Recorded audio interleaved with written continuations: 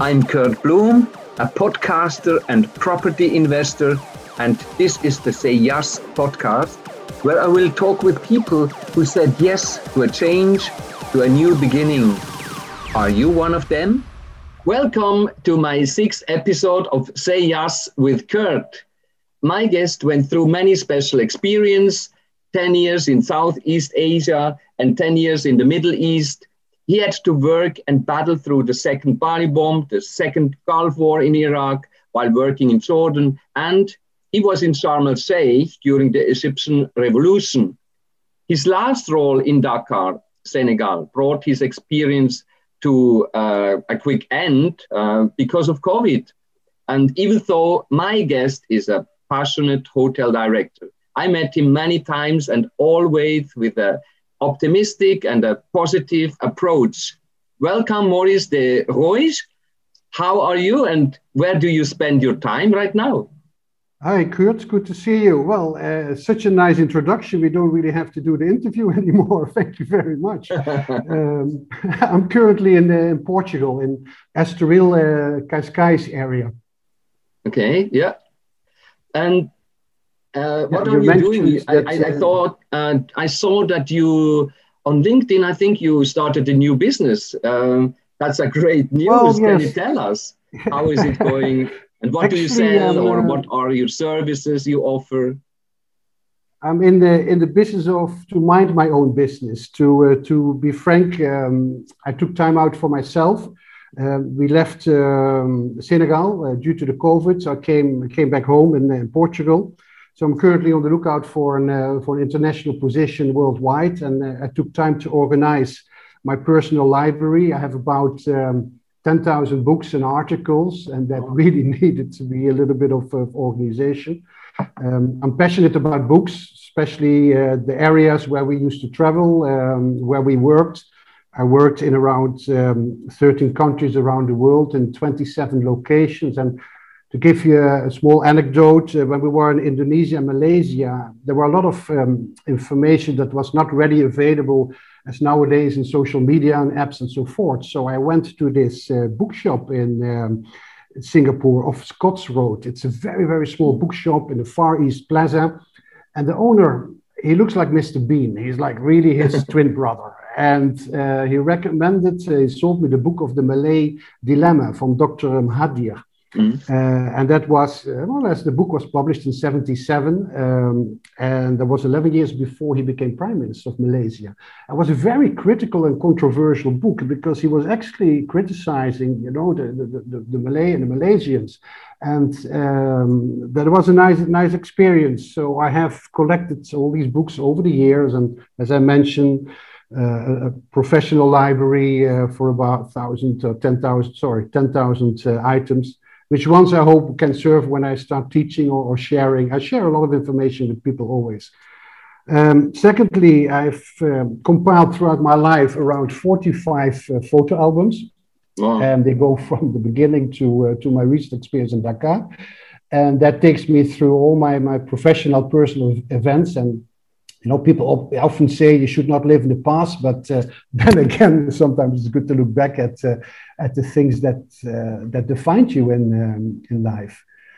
Professionally, I'm working on a qualification that will qualify me to actually confirm my professionalism in my area of expertise, which is hospitality, and this will allow you to teach Polytechnic on a higher level. I always liked education throughout the years as a general manager of a hotel. A hotel is a very nice place to educate. I mean, we learn a lot of things. We learn on the job, and we learn from the people who are senior, who teach us, and from our colleagues. And that was always part of my experience. Even classics like the 1 Minute Manager, which is extremely efficient tool. The 6 Thinking Hats from Edward de Bono is very useful. When you work in this multicultural environment where not everybody thinks the same. So that keeps me actually quite busy up till now. Amazing to hear. So you're a student and soon a professor. Yeah, inshallah, as we say. Yeah.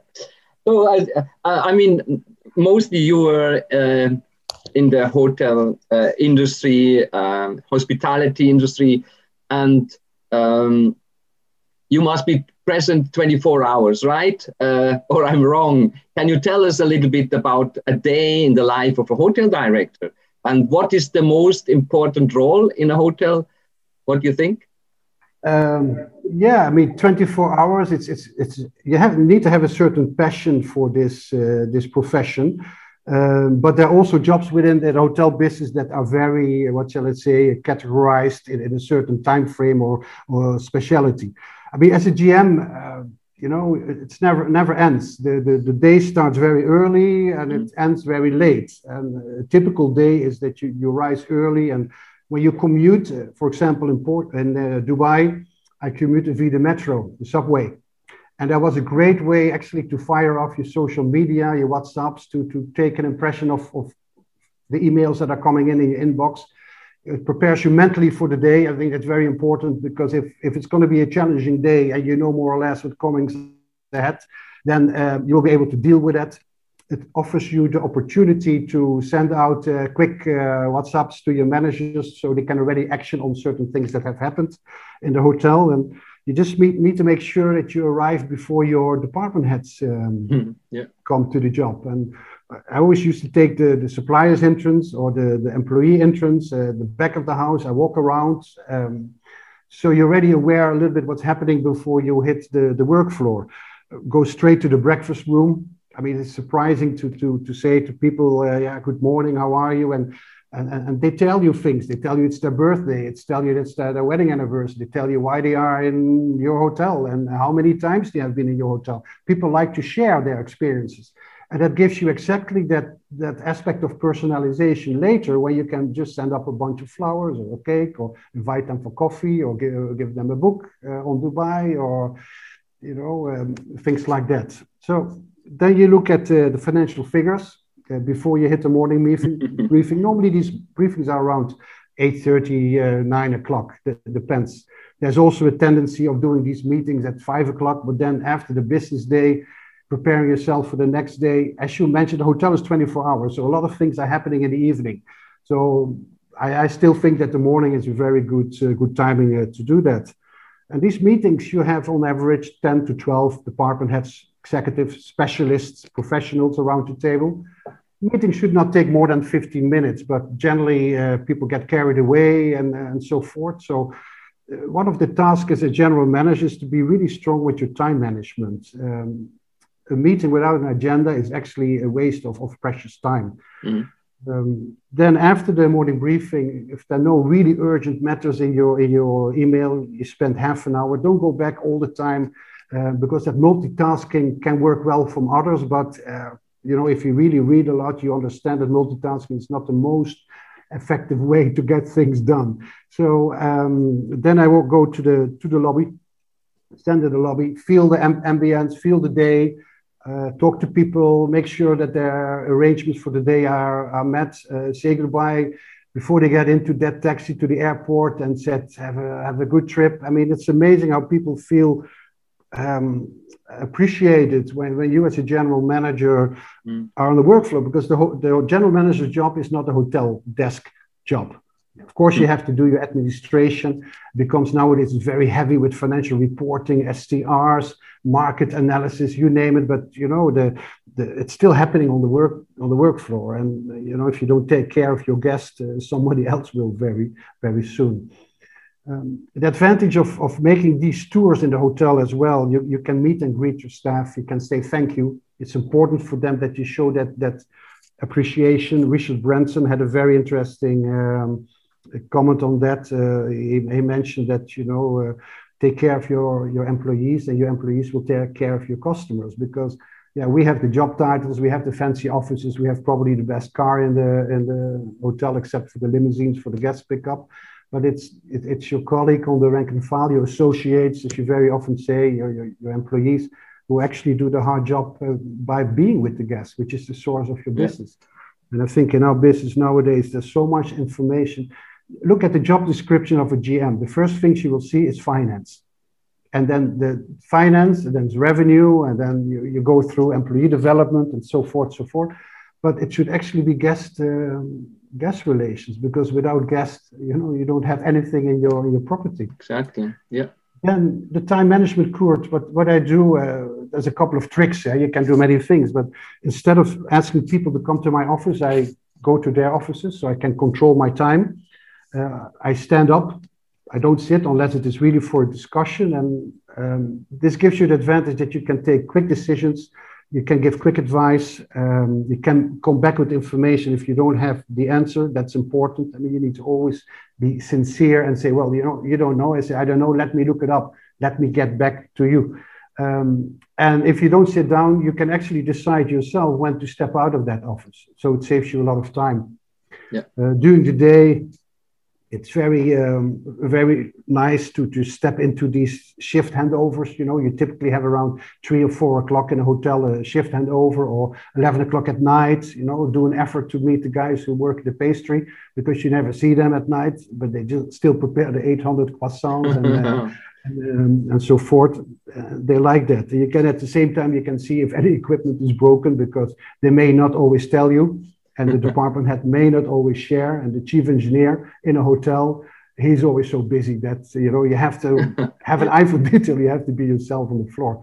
I think I would be more in the pastry area. Yes. You could find me as a hotel manager more in the pastry area. Yeah, you have a good reputation to that extent, But yeah. I mean, I remember many of the functions we did for the Swiss Business Council, how we tried to adapt and personalize that approach in the coffee breaks by giving it a little bit of a Swiss or a Dutch or French touch. People are looking for originality, creativity, because everything can be so standard in our line of business. Yeah.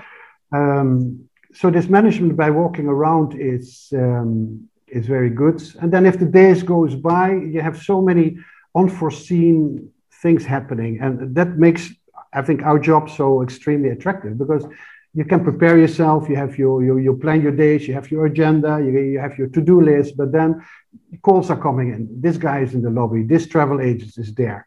I was trying to make a point to meet each and every travel agent and corporate client for site inspection. Sales is not just responsibility of the sales team. I mean, the GM is very well positioned to do the sales job. And you know what? You can troubleshoot issues. You can take away doubts. You can take immediate decisions on to include, for example, airport transportation or not, or to include breakfast. Or a lot of guests may have special requests that you like a separate area in the breakfast room, or they need a meeting room for a couple of hours, and you can say yes or no straight away. Because the sales process is always very lengthy. Yeah, the salesperson comes back, he types out a sales report, he goes to his sales, director of sales, then he needs sometimes go to the revenue manager, then the revenue manager then comes to the GM, shall we take this business or not?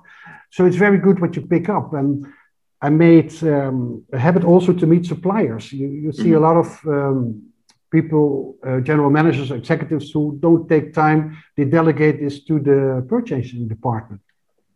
Of course, you will be surprised how much you learn about new products, how your hotel is functioning, how your purchasing is functioning or not.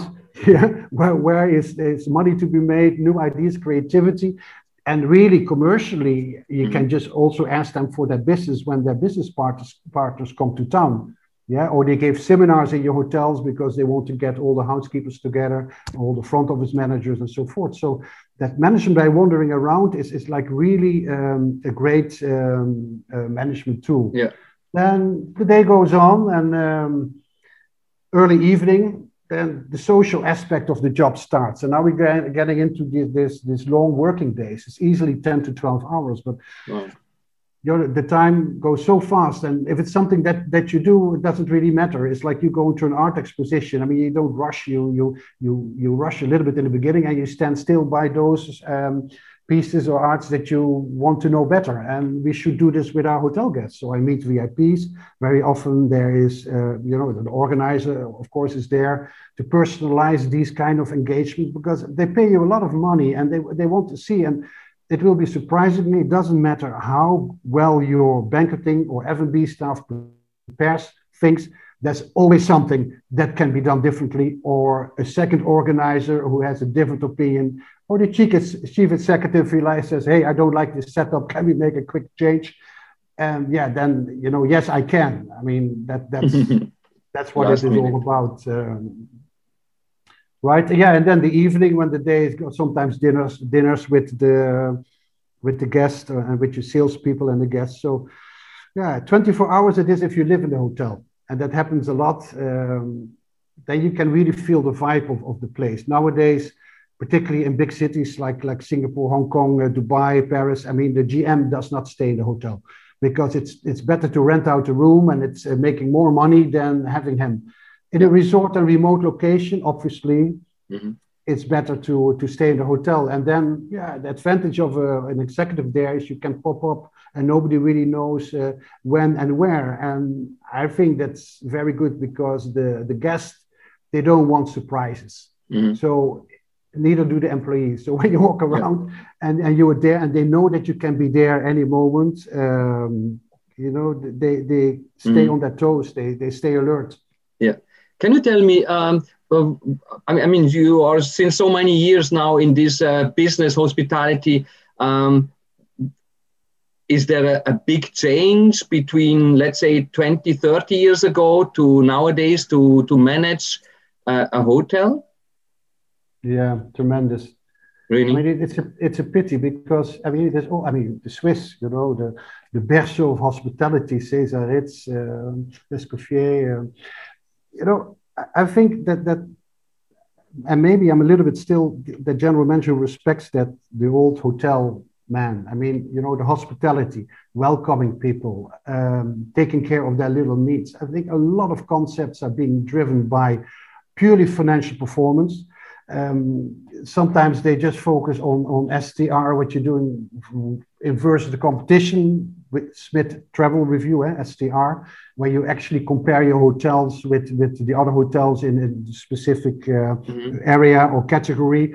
But sometimes these hotels are not necessarily your competition because it could be an owner who imposes, or it could be your asset manager, etc. And then you're comparing your hotels with properties that are not necessarily comparable. And we tend to forget, again, what it's really about is the guest on the floor. And I think for me, my employees are guests as well. So I always tend to get along well with the rank and file, because once they see that the GM is concerned, the guest will feel that immediately.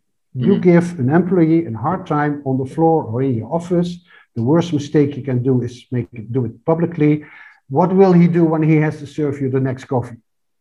Will he do that, in a warming and smiling way? And then the guest will say, what's up? And then when employees can easily start a hotel, start talking to the guest and say, what happened? And then you're getting into an area where the guest should really not be too comfortable and too familiar what happens in the hotel. Yeah. There's a mistake that is often being made when guests are very regular hotel guests, So, I mean, technology has made a big impact, although hotels are very traditional in their approach. I think after the COVID and during COVID, you will see a huge improvement in artificial intelligence and IT and keyless cards and maybe should we have a mini bar, or should we just have like what Amazon recently introduced, a shop in a hotel lobby? You go in with your room number, your credit card and your room number, and you take what you want. Style mini bar. You go up to the room. You don't even have to have a cashier and so forth. So there will be a reduced guest interaction. I worked for Mövenpick for a couple of years. It's a great company. It used to be Swiss. It's French now. And at that time, the executive committee and the chief executive invited a group of millennials in their GM meetings and as a work group. And that was amazing because you think that you need to do things in a proven way. Some people take more calculated risk than others. But the feedback from these millennials, they just have a completely different approach on things. And you can see some concepts, and Dubai was very much at the forefront, where hotel concepts are being created that don't have so much interaction with traditional service levels. There's a lot of emphasis on communication, They have storage in the lobby like a hotel train station, because the guys have a backpack or a suitcase and they don't want to go to the bellboy, and then they can't find their suitcase, and then they need to give him a tip and so forth, or they are in a hurry, and so there's a lot of change. Look at the hotel brands, how they are diversifying. It's unbelievable how the traditional hotel brands are now launching themselves into this wide range of portfolios of hotels. And I was part of Accor in Southeast Asia, a very nice professional hotel group, very good for your French, because at that time a lot of French was spoken. But recently, Accor has been in such a movement of expanding their portfolio that they launched a very valuable program, and it's about being a heartist. And an artist is somebody who really, the heart, who takes care, because of course all these brands like the banyan trees and the Fairmonts and the Novotels and the Sofotels and the Swiss hotels and the Mövenpick, they all have a different DNA. So how to bring them together, that there's still a message out there to the consumer that we care for you. So that was a very interesting program. There was a workshop that we did for all the general managers and front office managers in Dubai about 1 year now, 2 years ago. And I think that's the way forward. Yeah. So yes, hotel business is changing quite a lot. Yeah, interesting. Can you tell me what is the most important role in the hotel? Hotels are hierarchically very structured. You have a lot of specialized jobs. And you cannot necessarily put someone in the kitchen to prepare the meals if he's not able to,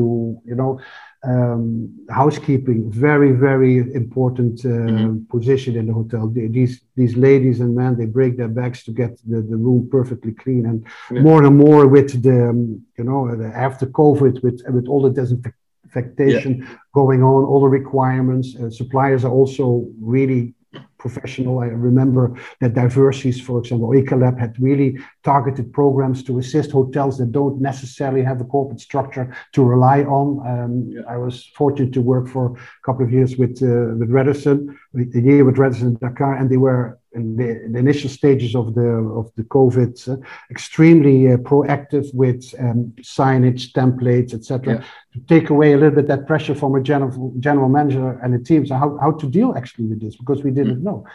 So for me, every job in the hotel is important. I make it always a message. I go into the stewarding, I get wet, it doesn't matter. I talk to the guys.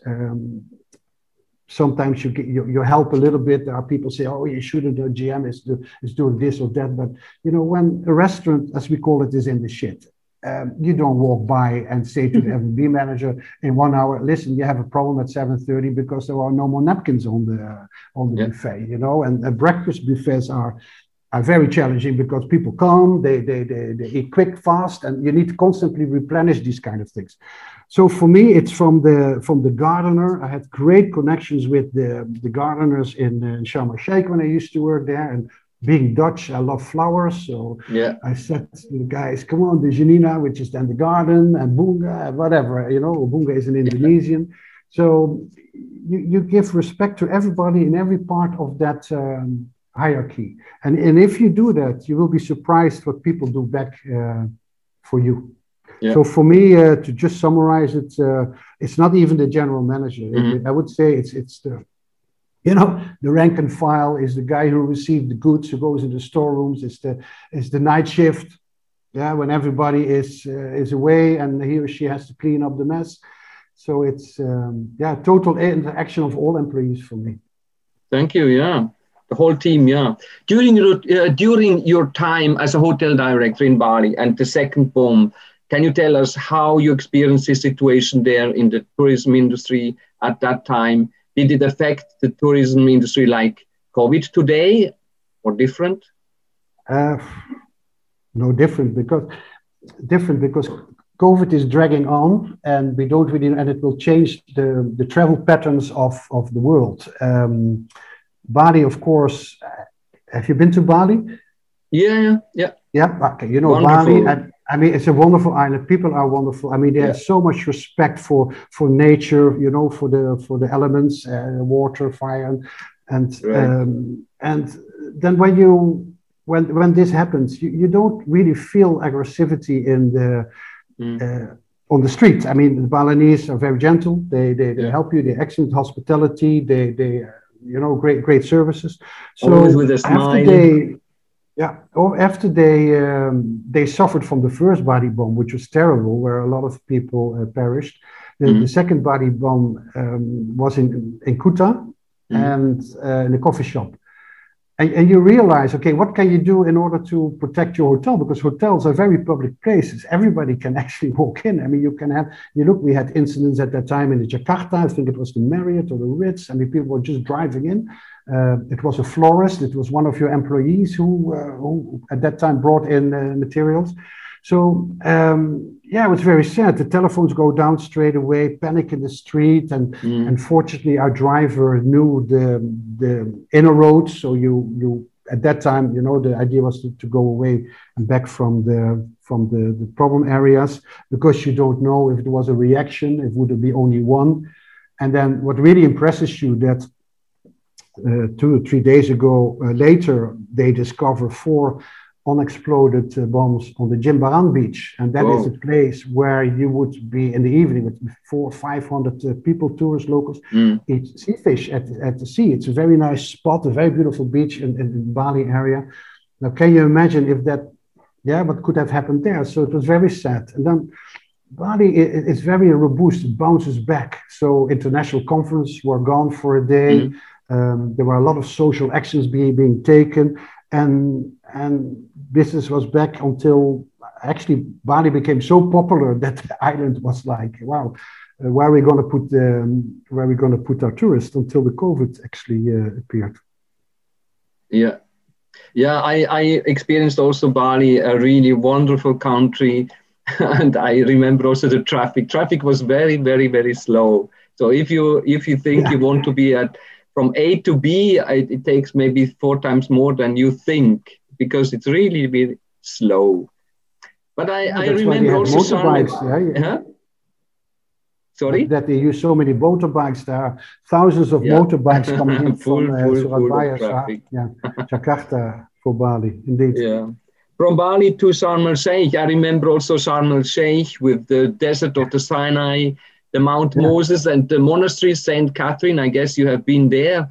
And I went actually for snorkeling Nueva and in Sharm el-Sheikh. And you, especially, you had some experience in Sharm el-Sheikh, also special happening there during the Egyptian revolution. What happened during the first days or weeks, and how did it affect the hotel industry on the Sinai? I mean, okay, not being Egyptian, but being an international manager, of course, I have maybe a different take or different approach. And I may say things that people feel offended with or not, because it was a very difficult period. I worked in Hurghada, Safaga before that. And when I arrived in Sharm el-Sheikh, Kurt, it was business, it was booming. Hotels were running at, 98% occupancy. Wow. It was like huge, and it first started in September with the shark attacks. An incident happened with the shark, and then people said, "No, I'm going into the water," and people did. So you say in Egyptian, "Fadal, go ahead." I mean, you can't stop people, because we had hundreds of people in swimming pools, and you can imagine the noise and the mess and so forth. And then they had to close the beach for about 3 months. So that was actually the first time that it was affected, but people were still coming. And the Sharm el-Sheikh area is a very beautiful natural area with a lot of snorkeling and diving. It's amazing industry. You mentioned the culture. A lot of people don't really know that, but that monastery of St. Catherine, very close to Sharm el-Sheikh, is one of the oldest strongholds of an Orthodox Christian, if I don't make a mistake, in the middle of a very Muslim environment. And, to survive that, because it was protected throughout history by the people, is amazing. Now, then when the build-up came to Tahrir Square, that was a process for several weeks, actually. Right, yeah. And business was as usual in Sharm. The hotels were booming, storerooms were full of all-inclusive resorts. So everybody was really eating and drinking the way it was to be. And then it was only immediately after the 1 million march in Tahrir Square that business reduced drastically. And there were maybe 1 or 2 days in between, and then riots broke out, prisons were opened, things were happening on the street, tanks on the street, chaos. Foreigners had to go out in the country, they had to leave the country within 3 days. I mean, you don't know where all these expats are coming from. It was amazing how they all gathered in the airports and then had to go. Airports were crowded, doors were scattered, the doors, because of the pressure of the people pushing. It was a very unpleasant experience, and there was a curfew, so you couldn't be on the street at after 3 o'clock. And now, so then business really went down the drain, and I think there the most moment that made the most impression was at one point of time. I had 30 to 40 people in front of my office, banging the door, and they're banging the walls, and they say, come out, and you had to go. You have a choice as a GM, and you're the captain of a ship. You cannot just leave. You have to jump out of the window. You have to be there. So I faced them, and what reminds me was that empty look in their eyes. You see, when there's no light and it's just a blank stare because they're being pushed by others, and that was pretty scary. And fortunately, I had some very good Egyptian colleagues who calmed them down, and I gave them immediately a bunch of keys of the hotel. I said, listen, this is the bunch of keys of the hotel. I invited 2 or 3 of the ringleaders to meet me personally, so that took away the group effect out of it, and then people were happy for the time being. And then fortunately my very loyal staff at that time managed to cool them down, and people were very confused, becoming very outspoken, some being very aggressive, and of course incident with the guests, because people didn't really know where it was going, and it was dragging on, and we know what happened. But I never felt really not safe. I always had that idea that I was protected by them, by my colleagues, by my Egyptian friends, and so forth. So I think that makes a big difference. I was probably more scared to swim in the water during the shark attacks than having to face that. Because in the end, and to finalize this thing, it is all about communication and discussion. And there was a certain management style maybe at that part of the world where things were very autocratic in running hotels. You can't do that, and that's why the advantage of an experienced European comes in, because we discuss. I mean, in the Netherlands you can't get anything done without that everybody gives their or his opinion, and they call it the polder model, and this is very good because that puts people at ease, and then you can structure it a little bit. So it's all about communication and a lot of communication. A memo doesn't do the trick anymore. That's another thing that changed from the old business. No more memos. It's really very social media. It's being on the floor, talking to the people direct. Yeah, I understand. Yeah. So, how you manage the situation then? At that moment when you discussed the situation with 3 or 4 persons. You listen, and there was a lot of frustration, a lot of aggressivity in these comments. Actually, I take notes most of the time. I still kept these notes. Sometimes I look at them and say, "Wow, yeah, it was really happening." And the funny thing is, because when you let people, it's the same with the guest comments. Yeah, when somebody is very upset, you don't go into him straight away and say it's not our fault or we can't do anything. Let the person talk. Let him express his or her frustration. And once they are away, you can say, okay, I can do that immediately, because not all the demands were really about immediately tripling the salaries. I mean, you can't do that. Sometimes it was very simple things, like they complained that the staff accommodation was really in a very bad. So this is one of the what shall I say, actions, priorities that I do. When I go to a new hotel, I always visit the cafeterias, the staff accommodations, etc. Particularly when the people live on site and they don't live in their own environment, like many in Dubai live in their own environment. and improve the situation, because they often neglect it. There's not enough money spent on these things, and people live there day and night, and then you put them in a nice uniform, you expect them to be, and for me, Egyptians are excellent professionals. They work extremely hard. I managed to have very, very good friends, and still now. So after some time, you target or you discuss with them, things can be done. And then it was, the pressure was not anymore in Hurghada and Sharm el-Sheikh. It all happened in Tahrir Square, and you know what happened. You followed the news. So the hotel suffered dramatically because the business dried up. And you can imagine if you have a huge coach of Thomas Cook at the time, or whoever drives into your property, and you have 300 people on strike. I mean, they turn around first roundabout, they never come back. So I explained the story in my broken Arabic. I know 2 or 3 words about the goose with the golden egg, because tourism was the goose with the golden egg. It's always a business that's hit first when there's something happening.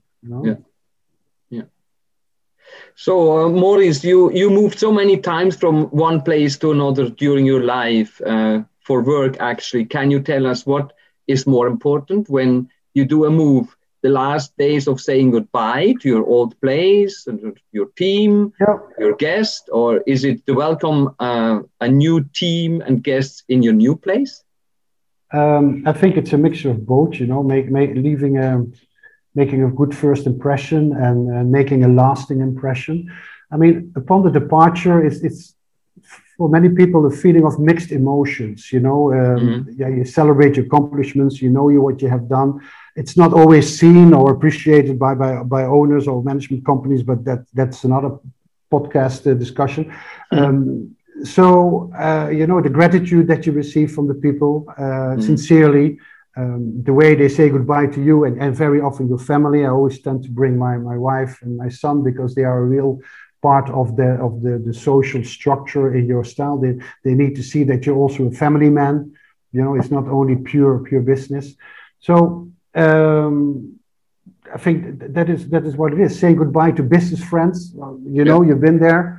It's very, very difficult, hard. But then again, these friendships, they last forever. And if you maintain them well and you retain them, then you have a great international network. Now, if you go back to the first day in a new place, I mean, it's exciting. There's expectations. You don't know what to expect. People have briefed you and told you many things. Is that the truth? Who can you trust? What about resistance to change? Because you're going to take decisions to change. How do people react? Your ability to quick scan a hotel and operation. Where are the real priorities? I mean, what I really need to look at, and so forth. How to create that team spirit initially when people don't trust you yet, because you're the foreigner, the new one. And how to build proper communication networks, so forth. So I think the first day and welcome of a place are always very, very exciting. Yeah, and I think it will take some time until both are familiarized to each other. Yeah, of course. And sometimes it never happens. I mean, if you notice that there is, I would say, a department head that he's really not on board and he wants to do it his way or her way and so forth. I mean, then you have a choice. I mean, you as a GM, you don't always have to be right. It doesn't always have to be your way. I think the leadership skills to run a situational management style, just address the matters the way the situation is being presented. Sometimes you have to be autocratic. There are countries in the world where they expect you as a general manager to take that decision. And there are other cultures which are very participative. I mean, you have countries where they work with different castes, and then your stewarding manager could be a higher caste as your number two in the hotel. And if you are ignorant to these kind of cultural things, then you can make crucial mistakes. And in the end, is does this person deliver?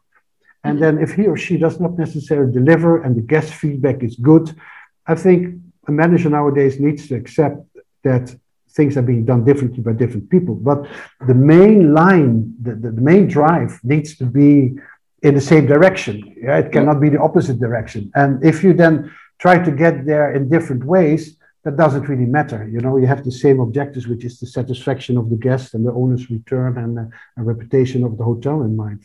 Yeah, yeah, right. I agree. Yeah. I remember our days in Dubai. You are a fantastic networker. You connected me with so many people from different industries. And yeah, can you tell us what is the most important when you connect people? I think it's a little bit with knowledge. You need to share. You know, there was this old saying that, you know, don't share too much with people because they may take my job. Yeah, you want my job? I can get it, so I can move on, or I can move higher up. So I always felt that sharing of contacts and so forth.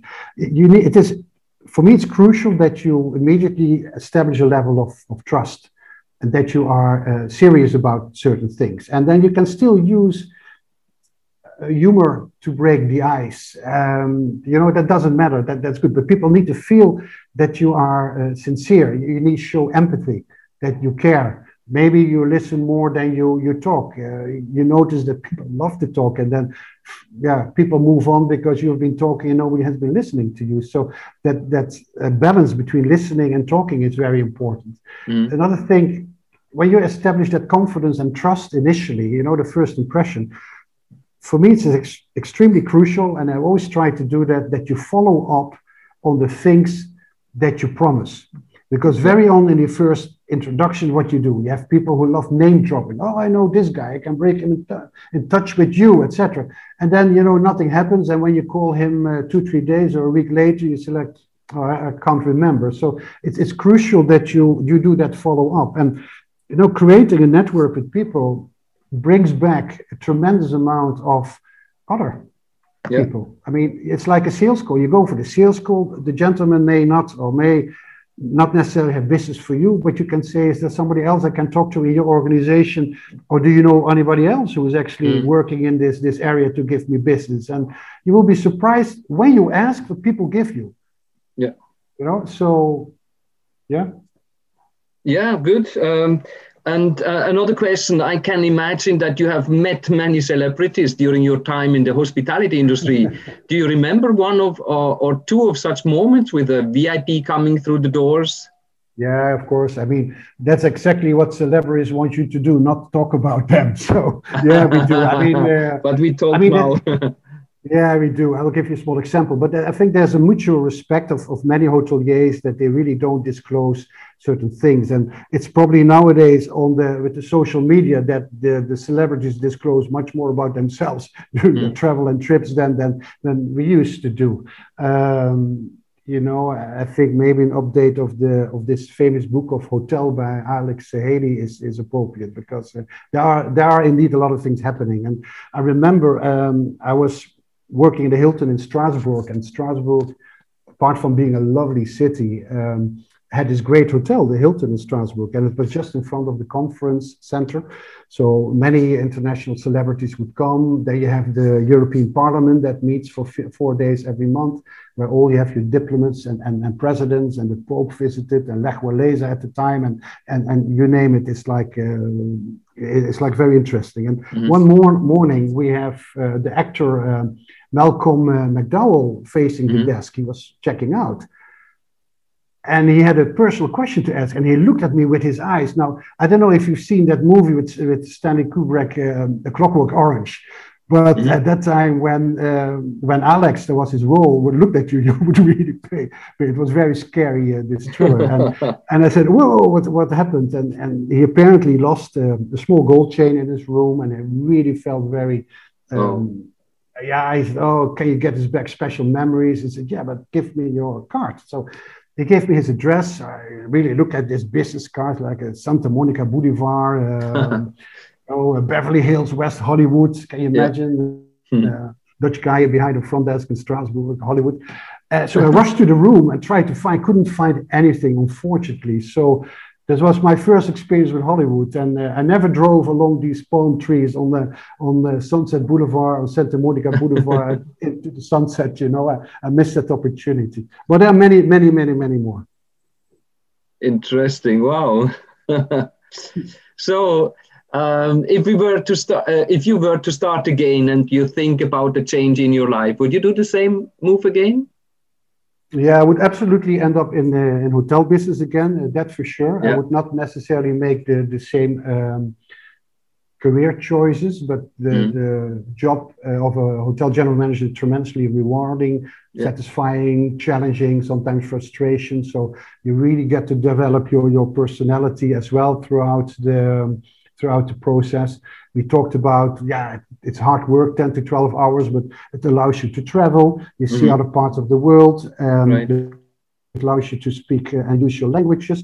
You create a tremendous international network of contacts. You have stories to tell, over dinner. So, being out of my comfort zone intrigues me. I like that.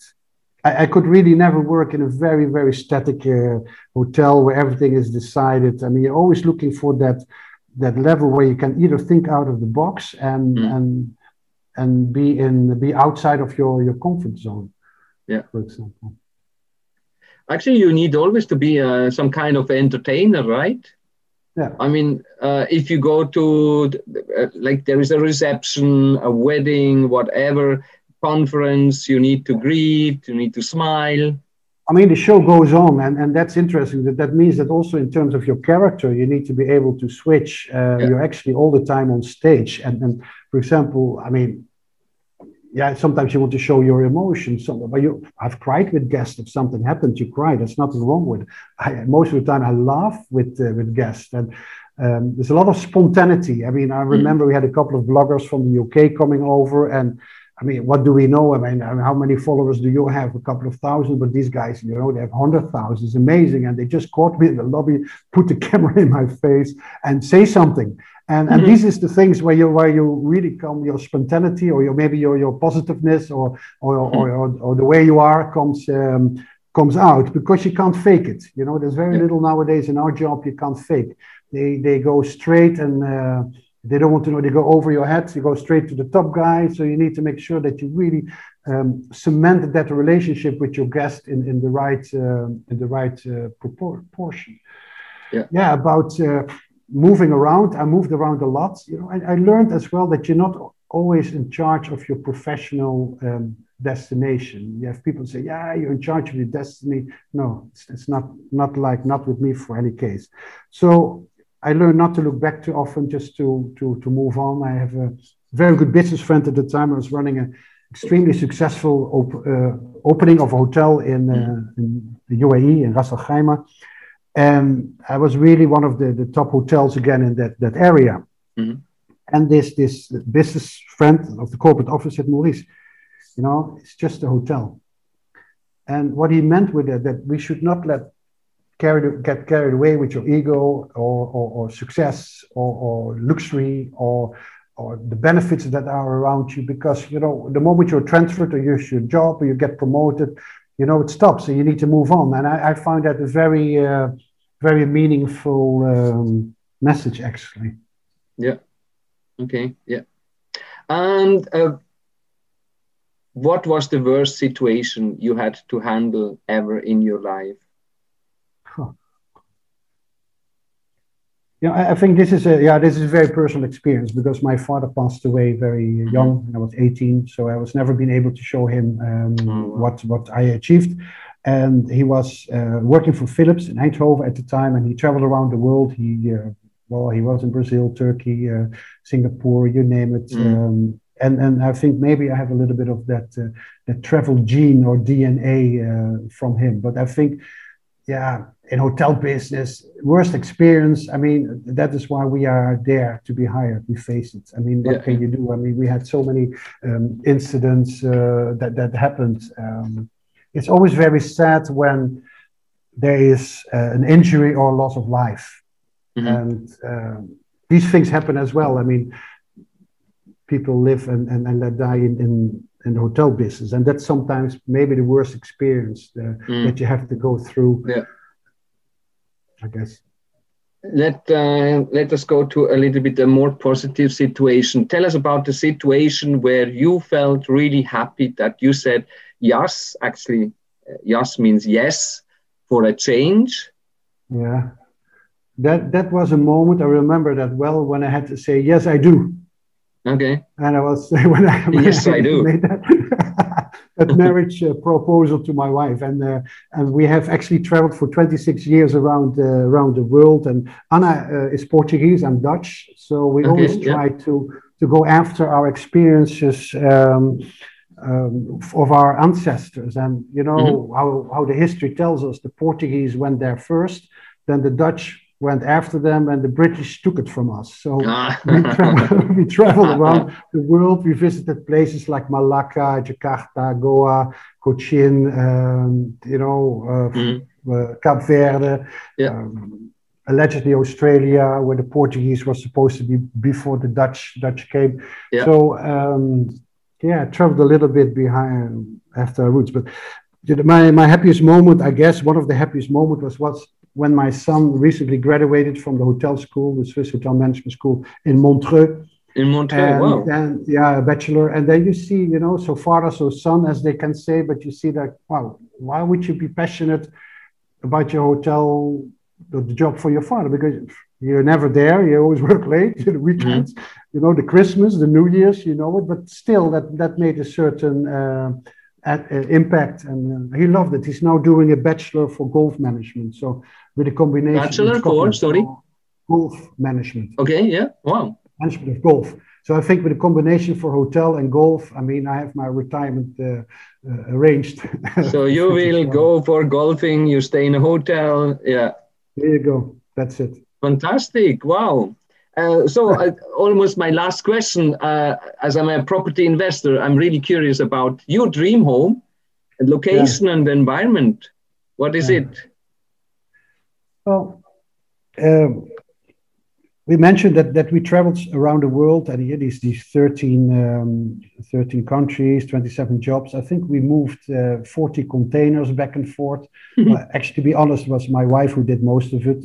Mostly, I was already on a plane, so a lot of credit goes to her as an international moving expert.